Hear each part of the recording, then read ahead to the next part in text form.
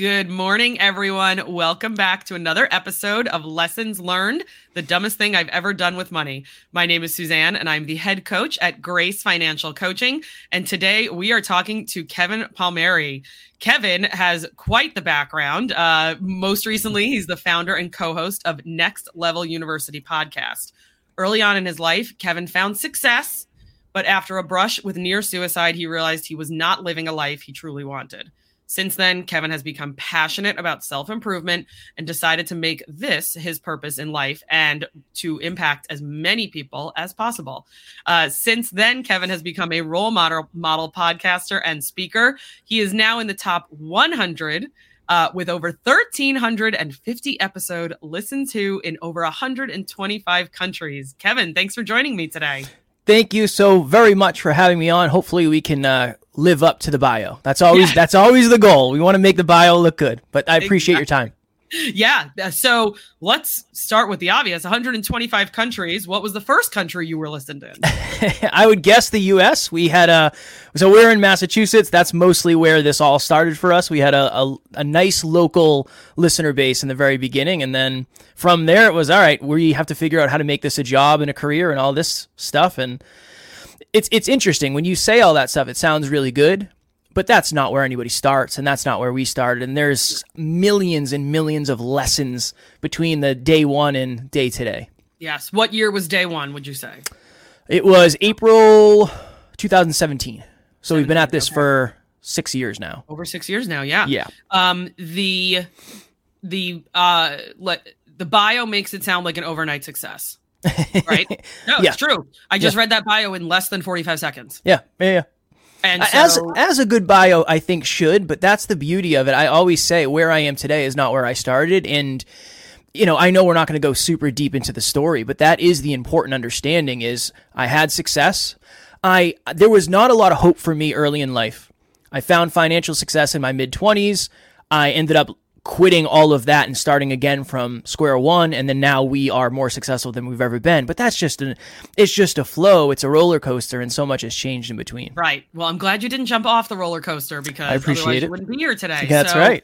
Let's go back to 2017 when let's go back to, I don't know, beginning of 2017 where you're sitting there and you're looking at life and you're saying, I am successful. This is success. And you've start to come to the realization, well, this success isn't as much fun as I thought it was going to be. Yeah, I was in an industry called weatherization. So we would travel up and down the East Coast of the United States, making state and government buildings more energy efficient.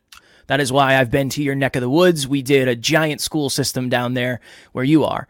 And at this point in my life, my girlfriend is a model.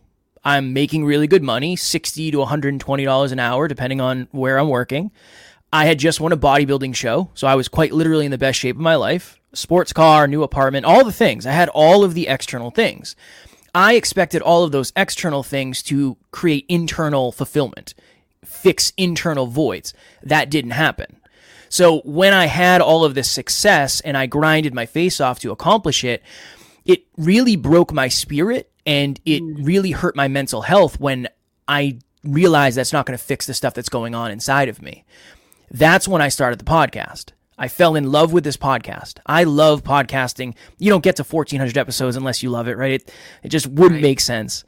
In the beginning, I just wanted to have cool conversations with cool people, much like you, right? That was it. I want to have cool conversations with cool people. But I'm not going to pay my bills here. Like, what do I do? So work just got worse and my mental health got worse. And I ended up sitting on the edge of a bed contemplating suicide because I knew what I was doing wasn't sustainable, but it didn't feel like I had any way out. It didn't feel like I felt hopeless. I felt helpless. I felt stuck. I felt trapped. I ended up leaving my job in 2018. Okay. And I went full time into being a broke entrepreneur. There wasn't a lot going on in the beginning, obviously, but my goal was to be where I am today. I said, just imagine if you could podcast every day for a living. Imagine if I could just wake up and do this every day. And now I have a home studio and I get to wear pajamas, from the waist down. And I'm just very, very grateful. But yeah, for me, it was this awareness that I am not happy. I am not fulfilled. This isn't aligned and I can't do this forever. And then eventually taking the very terrifying leap into what we're doing today. So what did we lose between then and now? And maybe I shouldn't use the word lose. Maybe I should use the term, what did we let go of? The model girlfriend, the sports car, the job. What else left?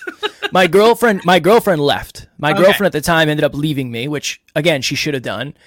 It got to the point where my car broke down and I couldn't get it fixed. So I ended up going into debt. I got sent to collections. That was a whole thing. So yeah, I ended up having to sell off my car for pretty much parts. I got $1,500. It was a Subaru WRX. It was brand new, and my husband and I are car people. So yeah. It was brand new. I bought it with, I think it had 6 miles on it in 2013. It was my dream car at the time, and I ended up having to get rid of it because I couldn't afford to fix it. So that I gave up a lot of friendships. I gave up a lot of freedom of, going on vacations and going to bachelor parties. I don't really do that type of stuff because it's not what's best for the business. And honestly, I couldn't afford it for most of the time. Right. So yeah, you couldn't afford it for a period of time, but it's also, not health wise. Let's not go binge drinking every weekend. Right. It's not aligned. You're at that age where plenty of your friends are getting married. I'm sure you're still getting bachelor party invitations, but going to Vegas for 3 days every weekend is not exactly the healthiest. That ain't it. No, that ain't it. One of the things I do is I pretty much put all of my money back into our business, right? That's the reason we have grown as much as we have, is because, we make a good amount of money, but we don't live like it. The money goes back into the business because we're trying to grow this thing exponentially and leverage the compound effect. Tell me about the friendships you lost or terminated on purpose back then. So something happened where I'm very big on awareness. Right. Awareness is so important to me. This is where it all started. The podcast used to be called Hyperconscious, acutely aware. I want to know everything about myself. I was dating this young lady and she said, "Hey, I haven't met your friends." And I said, "Cool. I'll have you over. We'll have a cookout. It's going to be awesome." She was going to meet 2 of my friends that day. I said, "One friend you're going to meet is the most respectful human on the planet. He's going to love you. He's my big brother. He's going to ask you about everything. He's going to love you. You're going to get annoyed with how many questions he asks. He's the best." And then I said the other one, and I had to pause for a second. And I said, he's kind of a jerk. He's going to make jokes at your expense that he thinks are funny, but will probably be offensive. He identifies as a jerk. And I caught myself and I said, oh my goodness, imagine if somebody had to introduce me that way. Imagine if that was the preface you got before you met me. Kev means well, but he's really, really rough around the edges. I asked myself a question that day, Suzanne. Are the people in my life the best from my past or the best for my future? And anybody who got stuck in that first bucket, the best from my past, I started to distance myself from. And that is one of the most challenging things. I miss these people. I cry about these people more than I'd like to admit. I do. I love them still. But it's hard enough to succeed on your own, never mind when you're carrying somebody that doesn't even want to go where you're going or subconsciously is holding you back because they're afraid of being left behind. So it's really gotten to that point where, and this is a conversation about money too. Sometimes you have to make short-term decisions that suck for long-term success later. And a lot of the relationship purging or distancing has been that too.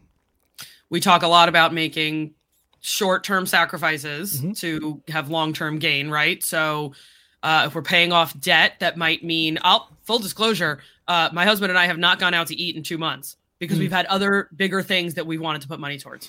And I know some people are going to think that that's crazy. And how is that humanly possible that you haven't seen the inside of a restaurant in 2 months? But it's true. We have other things we want to do in the fourth quarter of this year that we kind of looked at each other at the end of May and said, do we really need to eat out in June? And then we just carried it over to July. And so we said that money that we would normally have eating out, $350, $450, depending on who's coming to town, what our plans are, that's going towards something bigger and better at the end of the year. Yeah. And so those are the short-term sacrifices we make, right? Yeah. But another thing we talk about on here a lot is boundaries and toxic relationships, and not just toxic relationships with people from your past or currently, toxic relationships with money. And some of those things go hand in hand. The toxic person goes hand in hand with the toxic relationship, goes hand in hand with the toxic habit. Yeah. It's one of the most challenging things is understanding that we have a relationship with everything. Everything we come in contact, you have a relationship with technology. You ever met somebody who says, I'm just not tech savvy? Yeah, no, I understand that you just have a negative relationship or you haven't experienced that or you haven't worked in that relationship. Health, wealth, love. We all have relationships with that. It's very important to understand what your relationships are. And then here's the layer. You also have relationships with relationships. So if you are subconsciously afraid to be alone, you might hang on to people, places, things, and ideas that you shouldn't. Yeah. That's, there's layers to all of this, but that was one of the most challenging parts of it. And honestly, the financial side was very hard too. It's not easy starting a business with no business background and trying to figure all this out. I have a wonderful business partner, which I'm grateful for, but that was the hardest. I can't imagine 5 years ago being on a podcast to talk about money. That was never a thought I had. It was like, okay, no, I don't think so. Yeah. Is that because it would have been too embarrassing? Or we're struggling to get by, I can't talk about money? I refused. I would not talk about money on the podcast until we were financially free. I refused to because I feel like a fraud. I feel like a hypocrite. If I'm talking to you about money and I can't handle my own money, I can't do it. You'll be able to tell. I'll be dancing around questions. I can't do it. So I just never understood how much I could learn about money by just practicing small things every day for the last 6 years. I was going to say, and you also are a big practice what you preach person. Definitely. So by not talking about money while you guys were, whether it was struggling or making ends meet or paying the bills or getting in the black or getting out of the red, you're going to practice what you preach. Got to. I can't effectively communicate something that I don't believe, and I can't really believe something I'm not doing. Yeah, absolutely. Well, that leads me into our big question, Kevin. I created this show so that people would realize we all make financial mistakes, but hopefully some of those people out there can learn from others such as yourself. So, Kevin, what is the dumbest thing you've ever done with money? Two things. One, when I was making like $100 an hour, my coworkers and I would go out to the bar at night, and I would literally ask them, how many shots can I buy at once? And I think the most I ever got maybe was like 25. And we would just walk around the bar handing them out to people. People we didn't know. It's just, I never expected to make that much money, so I was so quick to just get rid of it. That. One of them is exchanging money for significance. It's a very, very, very dangerous game to play because when the money runs out, the significance usually does too. And then I would say the car. Yeah, when I bought my first quote unquote sports car, my first brand new car, I was making $14 an hour with overtime. And I went and bought a $33,000 car, brand new off the lot. Now, luckily, I got a good interest rate because I had high credit and all that. But I was so focused on, it's only $420 a month. That's fine. That's not that big of a deal. $420 a month today and next month and the month after, okay, fine, you can see that. But in 2 years, if I want to become an entrepreneur, that's going to hold me back. If I want to have kids, that could hold me back. If I want to buy a house, the short-term pleasure versus the long-term logic, that was one of the biggest mistakes I ever made, and that was with everything. And I wouldn't change it. Okay. I wouldn't change it, and here's why. One, it didn't negatively affect me a ton.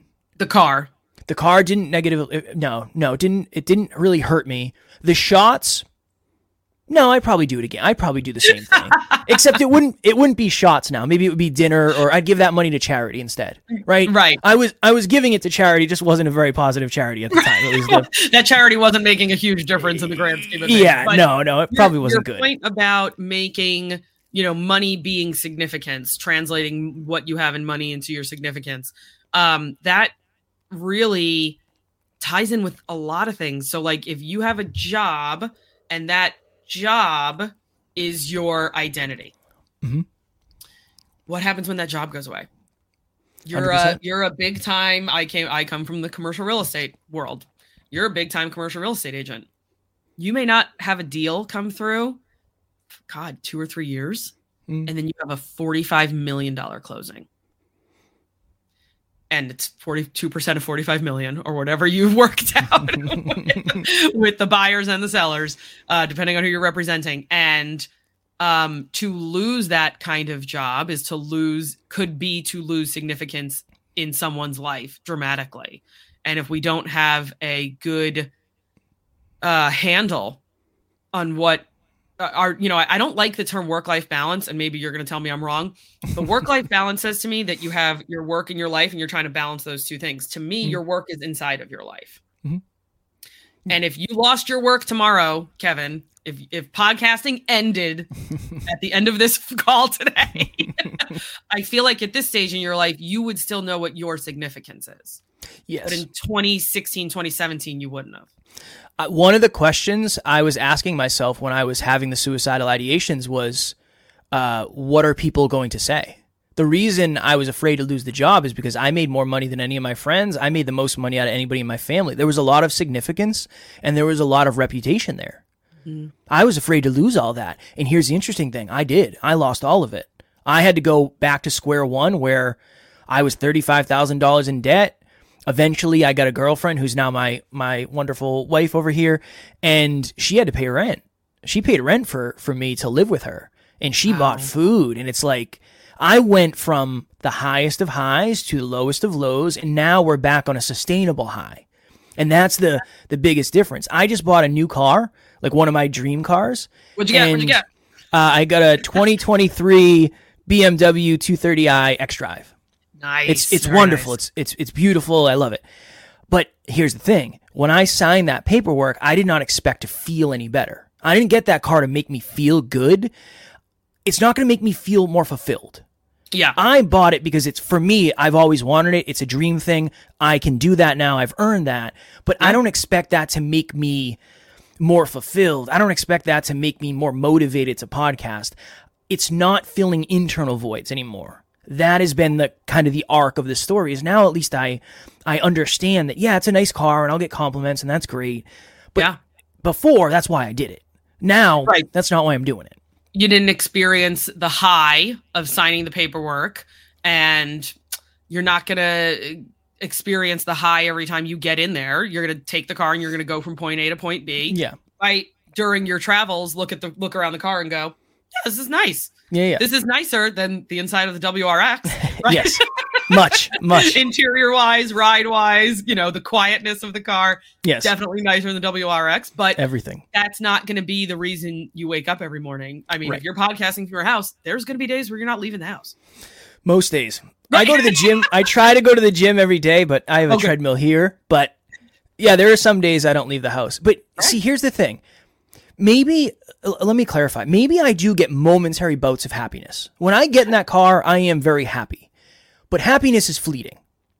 I don't expect that to carry over to, I got this new car, everything's going to fix itself. So I do have momentary bouts of happiness, dopamine, and all that. But honestly, I had a moment after I bought it where I was like, oh my God, I made a mistake. I had a moment, I had that a little bit of buyer's remorse when I started looking at the payment. I was like, oh no, did I do it again? Again, we're in a different place, but that's that old ingrained, unconscious, subconscious feelings I have. Yeah. I was just going to say that it's, I hesitate to use this term, but it is a form of PTSD. You did it once before and it didn't work out. All these other bad things happened, not necessarily because of the WRX, but because of, all the situation surrounding it. That it's hard sometimes as a very conscious person to be able to sit there and say, oh my gosh, did I just put myself in the same situation that I was in 6-7 years ago? Yeah. And how do you fight that? Because a lot of what I do as a financial coach is dealing with the guilt and the shame of past bad financial decisions. And these can be 20 years ago. This can be you bought the house that ended up being the money pit. You bought the bad house on the block and you guys have struggled ever since. Or it could be, I just got a lease on a car. And by the way, the average lease I think is about to hit $1,000 a month now in America. I just leased a car yesterday and I just realized I can't afford it. So how do you separate the guilt and the shame of the stuff you've done in the very far past or even the stuff you've done in the recent past? Data. The interesting thing is when I when I went to buy that car, the numbers were just numbers. It didn't matter. It didn't have to hit a certain thing. It's like, will I get approved or not? If I get approved, I'm doing it. Right? That's it. There's a big difference between approval and abundance. Those are two drastically different words. Yeah. So now I went in with the understanding of, okay, this is how much our monthly costs are. This is how much we're making per month. This is the difference. This is an investment in the business. This is a business expense. There's a lot of different things that went on. So part of me thought of it as like a marketing expense. If you want to look success, or if you want to be successful, sometimes you have to look successful, right? That's part of it. I had a friend in San Diego say that to me one time about his industry. Yeah. So true. It is. I mean, we were talking about our marketing behind the scenes before this. So the simplest answer I could give is I went in with the data to understand whether or not I was actually making a good purchasing decision. It wasn't purely because I had a moment where I called my business partner and I said, hey, it's not as cheap as we thought, just so you know.